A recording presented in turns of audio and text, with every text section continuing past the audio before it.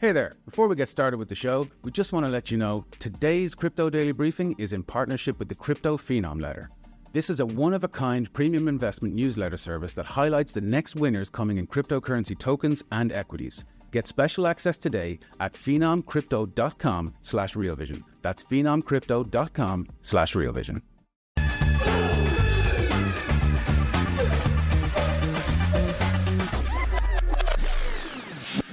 Sergey Nazarov, co-founder of Chainlink. Welcome back to Real Vision Crypto Daily Briefing.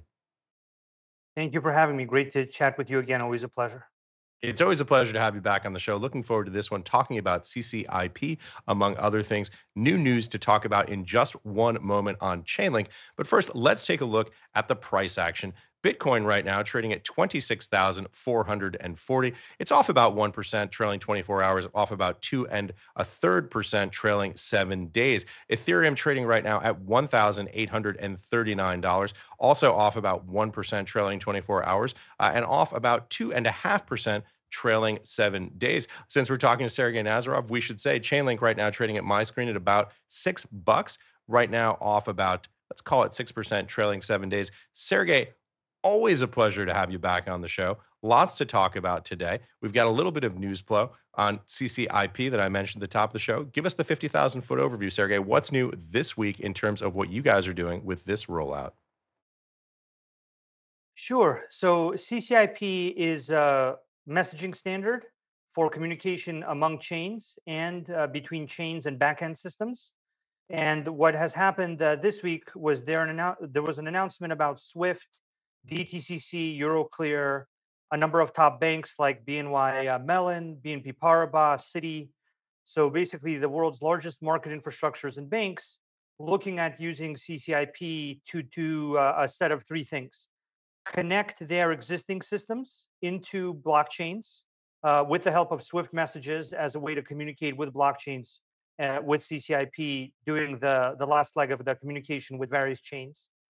Connecting various private bank chains with each other so that the assets put on any one bank chain gains a larger market by being connected to all the other bank chains, creating a kind of bank internet of contracts. And then also the ability to connect private chains to public chains, meaning that bank value can flow into the public blockchain world, which means that we're going towards a world of an internet of contracts across bank chains and public chains, which is really what CCIP is looking to accelerate with these collaborations with large market infrastructures and banks. So, Sergey, let's walk through the 50,000 foot overview here of what this actually means, what the goal is, and what the functionality you guys are creating or attempting to create with this project. Let's talk a little bit about what the goal line is. Give us some examples of the types of transactions and user experiences that you guys over at Chainlink believe that this development will foster in the future. In other words, if we were to come back 3 years in the future and the project were successful, what would users be able to do? What would the new functionality be? Sure. So of those three functionalities, the first one is the most simple, where you take your existing systems, if you're a bank, and you use Swift messages to conduct events and instructions like signatures, multi-signatures, even possibly the creation of assets or any number of other actions on a blockchain, but not just on one blockchain, on hundreds of chains. So the problem that banks face is that they have hundreds of chains that they'll need to integrate with, and Chainlink will connect them to those hundreds of chains through one integration, right? It's not called Chainlink by accident. Basically, that's the first property that I think this will create for banks is the ability to easily connect to hundreds of chains through one integration while still using their existing infrastructure, such as Swift messages, to conduct transactions on hundreds of chains. So that in and of itself should accelerate the adoption of blockchain technology both in a private setting and in a public setting by banks by years, which is quite significant for the blockchain industry because banks, as you know, hold trillions and trillions of dollars in assets. And this is actually driven by demand from their clients. And so they are now looking at how do we properly connect with hundreds of chains that our clients might want us to transact on. And so that's the first development is the streamlining of how banks can connect to both private and public chains, both their own chain and other chains of other banks and public chains. So let's walk people through what that means in practice in terms of the connection of public and private chains. Maybe you could give a sample transaction just as a sort of toy model for people to understand exactly what type of functionality this would facilitate. Sure, absolutely. That's really the third value that's more advanced. That's for the participants that want to interact with um, public chains. And so what that means is basically the first stage is you want to interact with chains at all because you want to conduct basic transactions. The second stage is you probably want to interact with other private bank chains. And the transactions there are, for example, a client came to you and said, I would like to buy an asset from this bank that's issued by another bank, but they issued the asset on their bank chain, right? Right. So bank A is on bank chain A, bank B is on bank chain B. Bank A wants to buy asset from bank B on bank chain B, and then they possibly want to store it in custodian chain C for whatever Right. collective reasons. So that's the next stage. The third stage, the one you asked about, is when banks become more advanced and decide that the public blockchain markets are the places where they see a market for their assets. So they'll be able to create assets that are offered to their other bank counterparties. That those transactions will happen through bank chains and custodian chains and settlement chains of various types. And connecting those will be a critical aspect of getting that to even begin. But then the large crypto market in the public chain sphere is still a big booming market where you've already seen some banks start to put things out.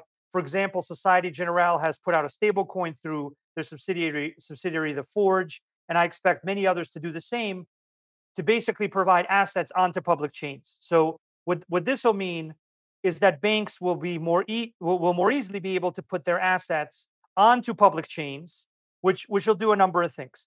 The first thing that it'll do is it'll create a large influx of value into the blockchain industry, which I personally expect to grow the industry well past 1 or 2 trillion to as high as 10, 20 trillion or more, because banks have that many assets.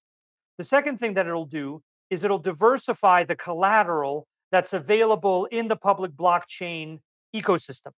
And this diversification of collateral will allow more advanced stablecoins, more advanced DeFi products to get created. And then the third thing that it'll do is it'll bring these two worlds closer together. So I imagine that eventually we'll be in a world where crypto and the global financial system are all one thing. That's going to take more than 1 to 3 years, but Right. I really expect it to just become one big thing where you Right. just have different flavors of payment and financial products, all interconnected, ideally through something like CCIP. Yeah. Sergey, I think examples like that are so helpful for helping their people get their heads around what's actually the goal of projects like this, because it can sound very abstract, but when you walk us through step by step what the potential future state looks like, what the functionality is, and what the goal line is, I think it's very helpful for people to understand this. Something that's come up a couple of times in this conversation is Swift. Swift messaging, for people like me who've worked in the back office of a bank, is the interbank messaging standard. It's an incredibly important part of the global backbone of the financial services infrastructure. Talk a little bit about the interoperability between Chainlink, CCIP, and Swift. Yeah, so Swift is a very interesting organization. You know, they're member owned, and you're right that they power bank backends for message transmission and various key events around all the transactions. And they power over 11,000 banks. There's not many more banks than that, frankly. So basically, Swift powers the vast majority of banks. They're member owned by their banks, and they're kind of a standard for how banks interact with transactions because they have a Right. standard for Swift messages. And so, what this looks like is you have an entire, basically, huge army of people that have been trained within banks to use Swift messages and use Right. various interfaces, literally tens of thousands of people. And those people aren't going to get retrained on something else. Right.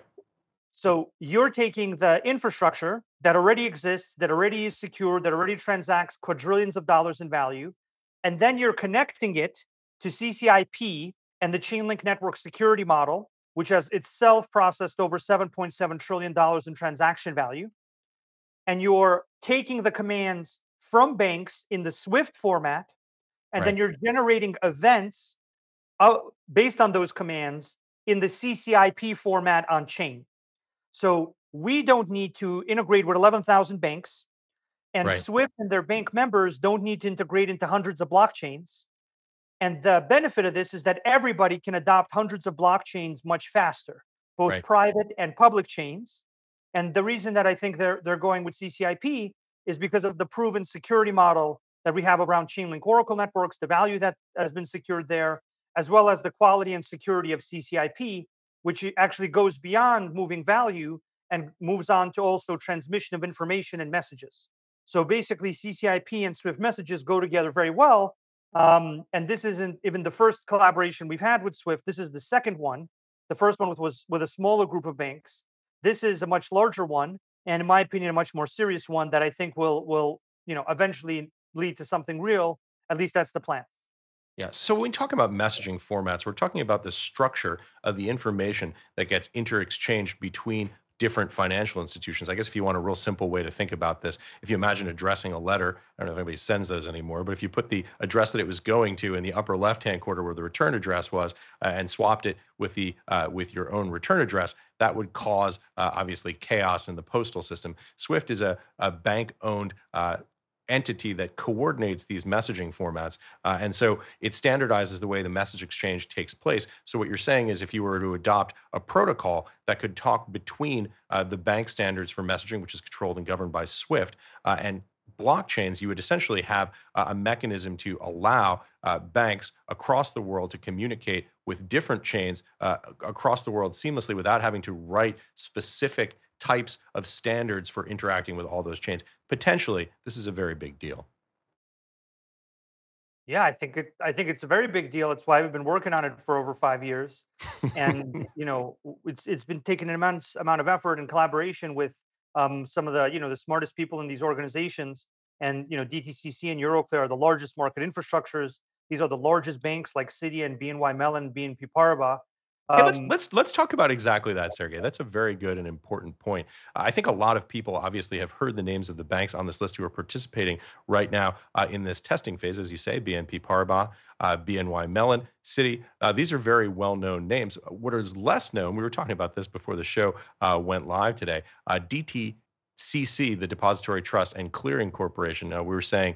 I mentioned this idea that it's probably the most important organization that retail U.S. investing equity investors have never heard of. Talk a little bit about what DTCC is, what they do, and why they're so critical to U.S. equity market structure.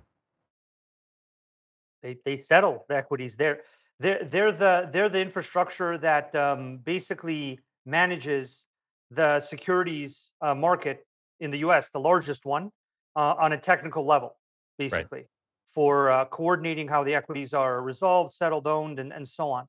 Right. Um, Let's these tell mar- people what we mean by settlement. So when you have a trade, you go up to your Chuck Schwab or your E Trade account, you enter a buy order at a limit, for 100 shares. You see that trade being executed. After the trade is executed, it has to be cleared, which is the way that banks reconcile the transactions, and then it has to be settled, which is the actual exchange of money. DTCC is a critical part of the infrastructure in the United States for actually settling those trades. Talk a little bit about what you guys are doing with DTCC in this test and what functionality the new CCIP will enable with DTCC. well, that's the interesting thing about this specific body of work is that it doesn't just include banks. It includes the largest messaging standard for 11,000 banks to communicate and transact, basically. And one way to think about a message is almost like a blockchain transaction. They're really not that different. Blockchain transaction is, on blockchains, and a message is signed to be interpreted by other message interpreters. So you have the largest network for bank communication about financial transactions. You have the largest market infrastructure that settles and clears the securities of the largest global securities market. You have Euroclear, which is the same thing as DTCC for Europe. Right. You also have the Hong Kong. You have a number of other basically participants that are also very large infrastructures, and you have a multitude of banks. So what this is actually doing is it's replicating the way the financial system works now by connecting market infrastructures with banks, with messaging systems, and it's wrapping that all up into this CCIP transmission to blockchains. So what this is basically doing is instead of just having one part of the global financial system adopt CCIP, this is looking to prove that the whole global financial system can adopt CCIP across the messaging standard, the market infrastructure, and the bank participants. So it's basically all of these, right? So we're basically seeing a huge amount of value among all these banks and these market infrastructures gearing up to connect to blockchains. And at the moment, the primary method they're looking at is CCIP as the way to connect not only to the private bank chains, but to the public chains. And that's a very specific part of this body of work. It's not just about connecting their own system using Swift messages to bank chains. And it's not just about connecting bank chains. It's about connecting bank chains to public chains. And that means that we're on a path where not only will banks interact with each other efficiently, which will massively skyrocket, in my opinion, the adoption of blockchain technology in the banking sector, but we're already creating a path for the value and the assets in the banking sector, in the capital markets, to flow into the public blockchain market as long as it meets all of their relevant requirements. Sergey, as we talk about this new technology, how far away are we from the point where you see this being something that could become a part of the day-to-day architecture of the financial system to create and facilitate the type of integration that you're talking about here? That's very hard for me to say because bank adoption is to a degree cyclical. I've only ever seen them tie their level of interest to the crypto market and its excitement. This is the first time that I'm actually seeing banks disconnect their adoption of blockchain technology from whatever's going on in the crypto markets. So historically, in the 10 plus years that I've been in this industry, I've seen them look at the crypto markets, say the crypto markets aren't doing well, we don't need to adopt blockchains.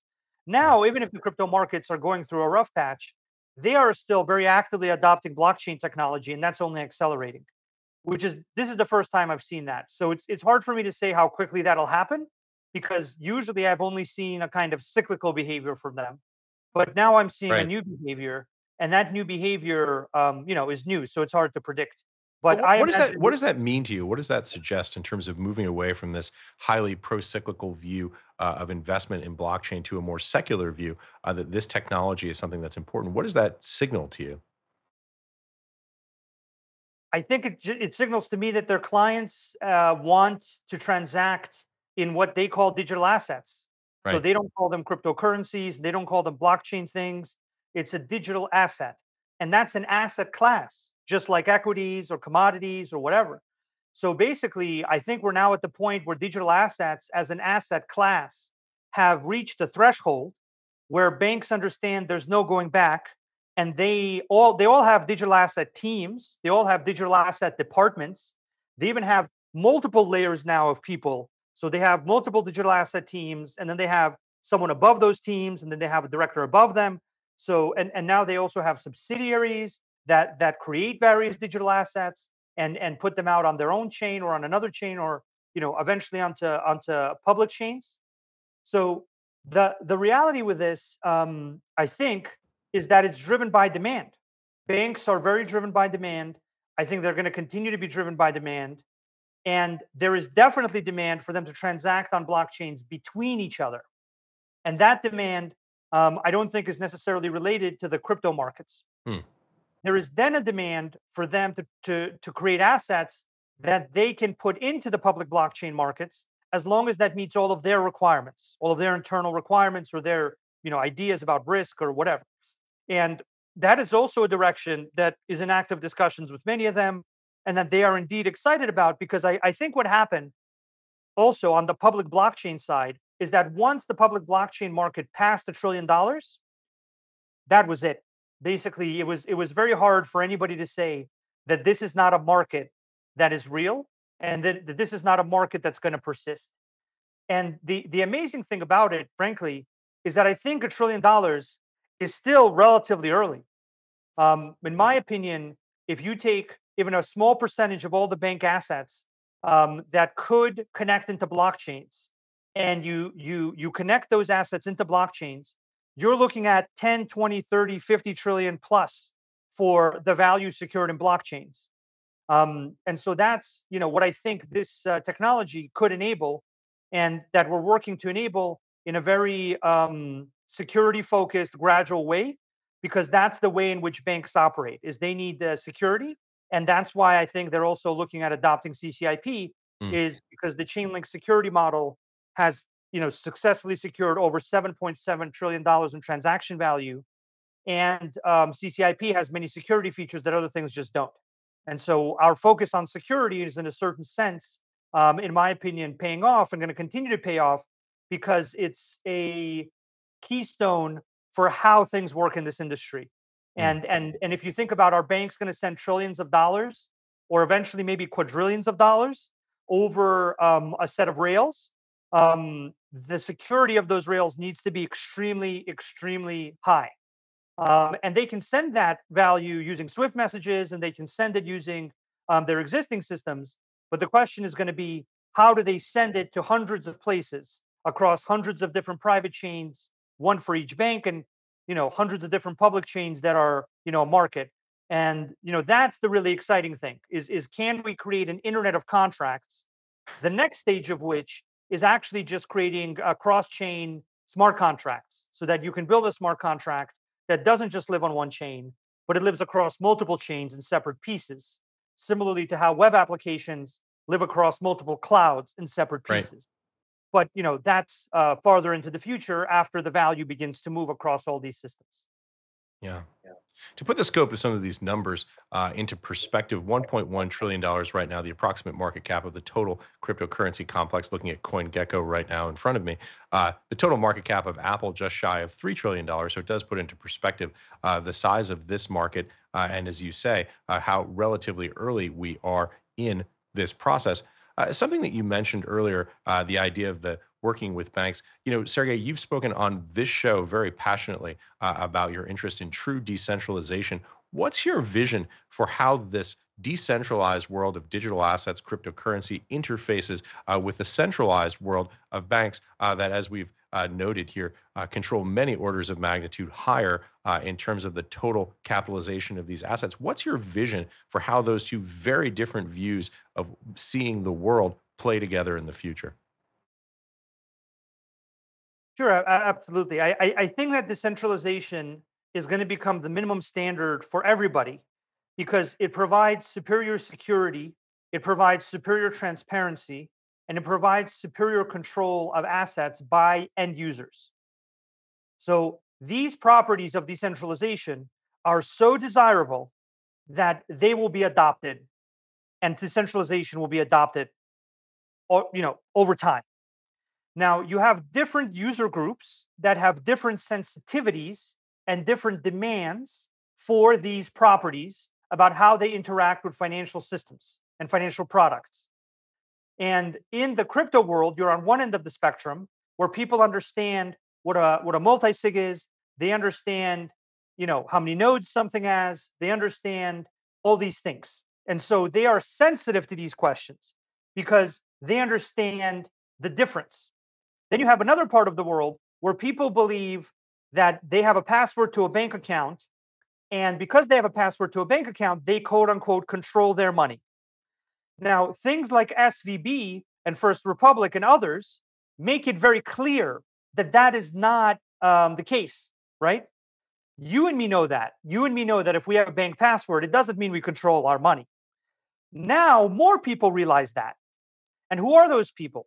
Those people are the clients of the banks, whether they're institutional clients or retail clients or whatever clients.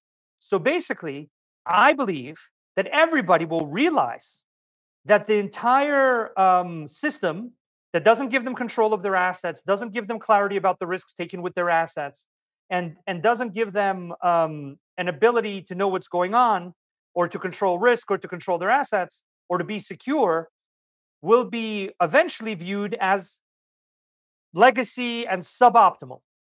Similarly to how the internet replaced, lots of brick and mortar stuff and so on.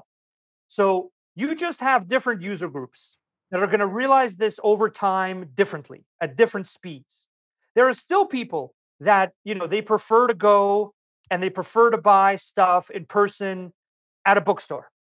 That's fine, but they're not in the majority Right. anymore, right?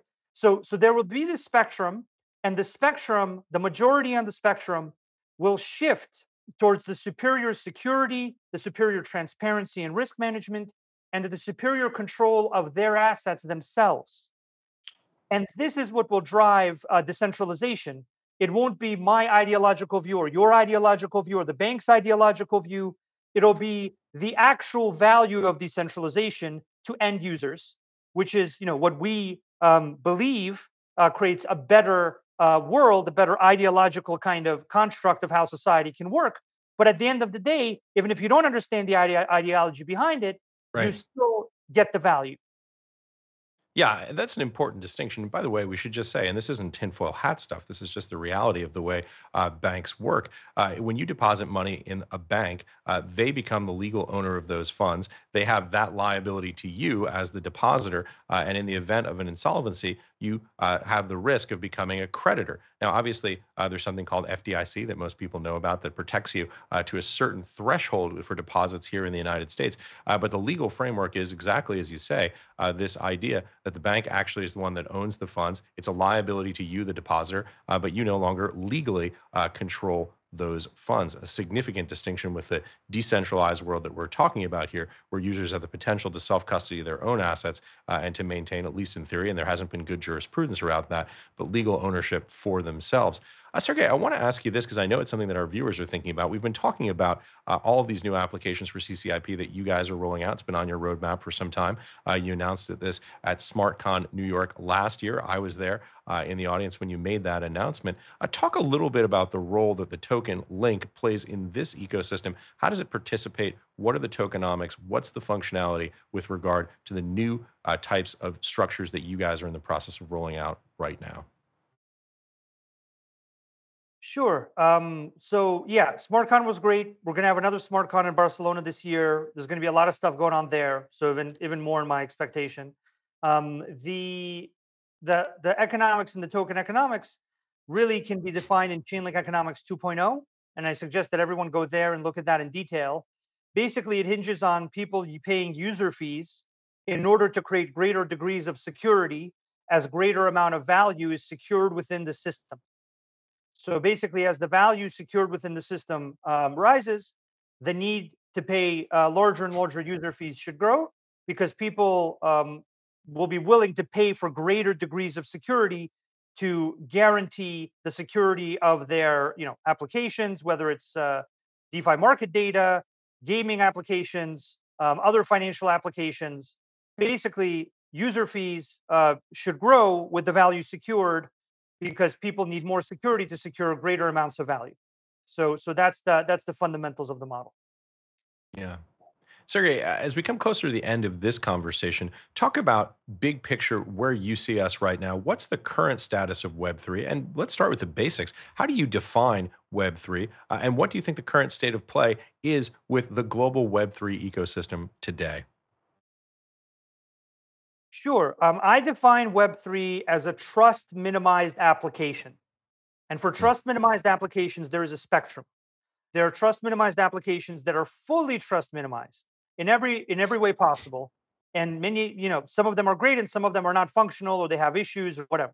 And then there are centralized systems that are gradually adding more trust minimization. For example, by adding Oracle Network Chainlink data or proof of reserves. You can be a centralized application, but you can implement proof of reserves to prove in a cryptographically guaranteed way that you're solvent, that you have assets.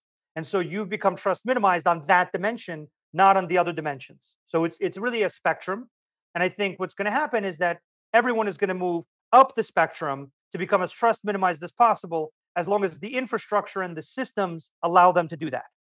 So that's how I define Web3. Where I see it now is really two parallel worlds still. I see the public blockchain crypto markets that's a turbulent place. That's a place with a lot of excitement, a lot of ups and downs. And then I see the bank capital markets world that basically has hundreds of trillions of dollars in value sloshing around in there, realizing that bank transactions can be on blockchains and the properties of blockchains are positive and the clients want to do these transactions. And what I see happening is that these two worlds will eventually overlap, similarly to how the internet has everybody on it, right? The internet has small startups, the internet has big banks, the internet has everybody. And so I think what we're going to arrive at eventually is an internet of contracts where you can access some contracts over here, but not other contracts over there. But you will have a single standard for that connection. And that is what CCIP is meant to be. It's meant to be similarly to TCP/IP, the way that you connect all of these different blockchains, whether they're public or private. And so that world of an internet of contracts is where I think, well, Web3 will end up. It's not there now, but I think we're going there. Sergey, let me ask you this. I want to talk a little bit about first principles. This is something that you and I have talked about in great detail in some of our past conversations, the podcast on the platform.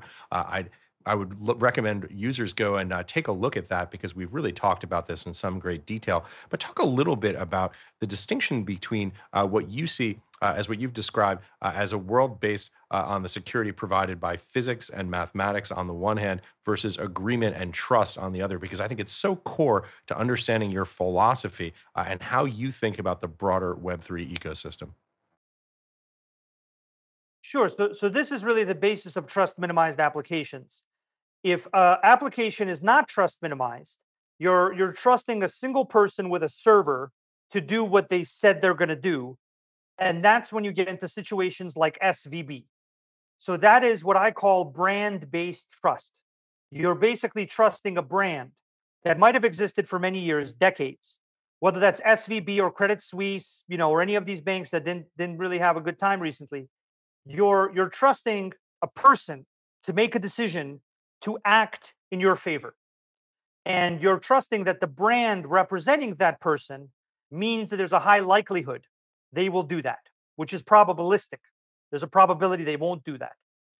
And then there's the other end of the spectrum where you have mathematics that guarantees that something will happen, irrespective of anybody's decision. So, for example, Bitcoin. If you own the private key to Bitcoin, there's no person on the planet, as far as I know, who can make any decision that can stop you from exercising that private key to move that Bitcoin. And so there's no probabilistic nature to that. It's completely deterministic. It's completely guaranteed, and it's guaranteed by mathematics and encryption.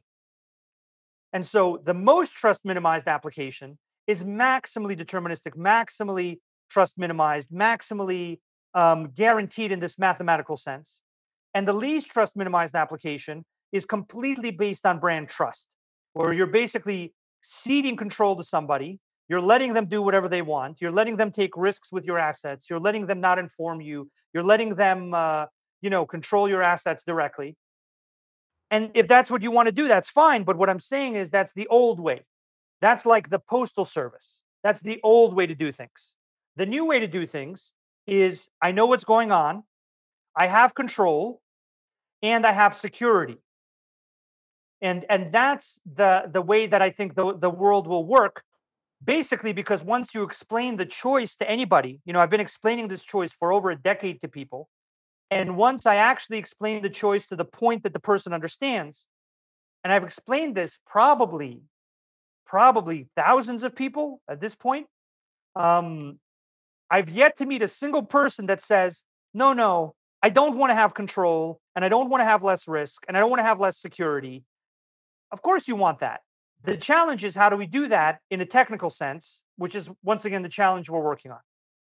Yeah. Sergey, I guess if we wanted to be super nerdy, we could say that Bitcoin is itself probabilistic. It's just that the private key space is 2 to the 256, which is approximately ballpark estimate range, the number of atoms in the universe. So unfathomably large number of spaces. I mean, yeah, there's a debate. What does deterministic mean? And, all this stuff, but like it's as close as you're not going to really get closer than math and physics and encryption to a deterministic guarantee. It's really not going to get better for you. You can think about the philosophy of it and the metaphysics and all these things, but that's my definition of deterministic. It's mathematically guaranteed. Yeah, and of course we should say that the implementation obviously is a key factor in the security. In that if you leave your private key out printed out on a table and someone steals it, doesn't really matter how vast the number of spaces that you're choosing from private key perspective. Sergey, these conversations are always incredibly thought provoking. Always enjoy when you come on the show to have them with us. Final thoughts, key takeaways that you'd like to leave our listeners and viewers with today.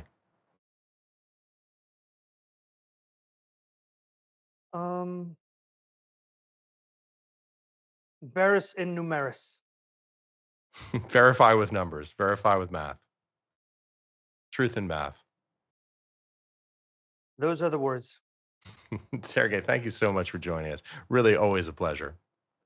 Good to see you too. Thank you very much. Always a pleasure for me. Thank you very much. Have a good day. Bye-bye.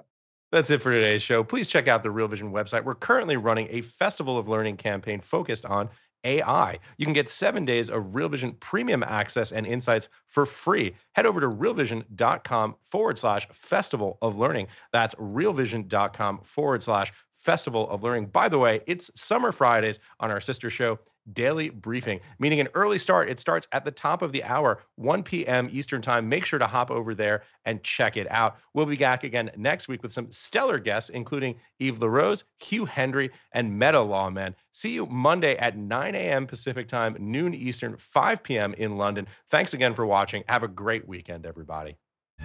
Hey there. Thanks for joining us today. Just a reminder, today's Crypto Daily Briefing is in partnership with the Crypto Phenom Letter.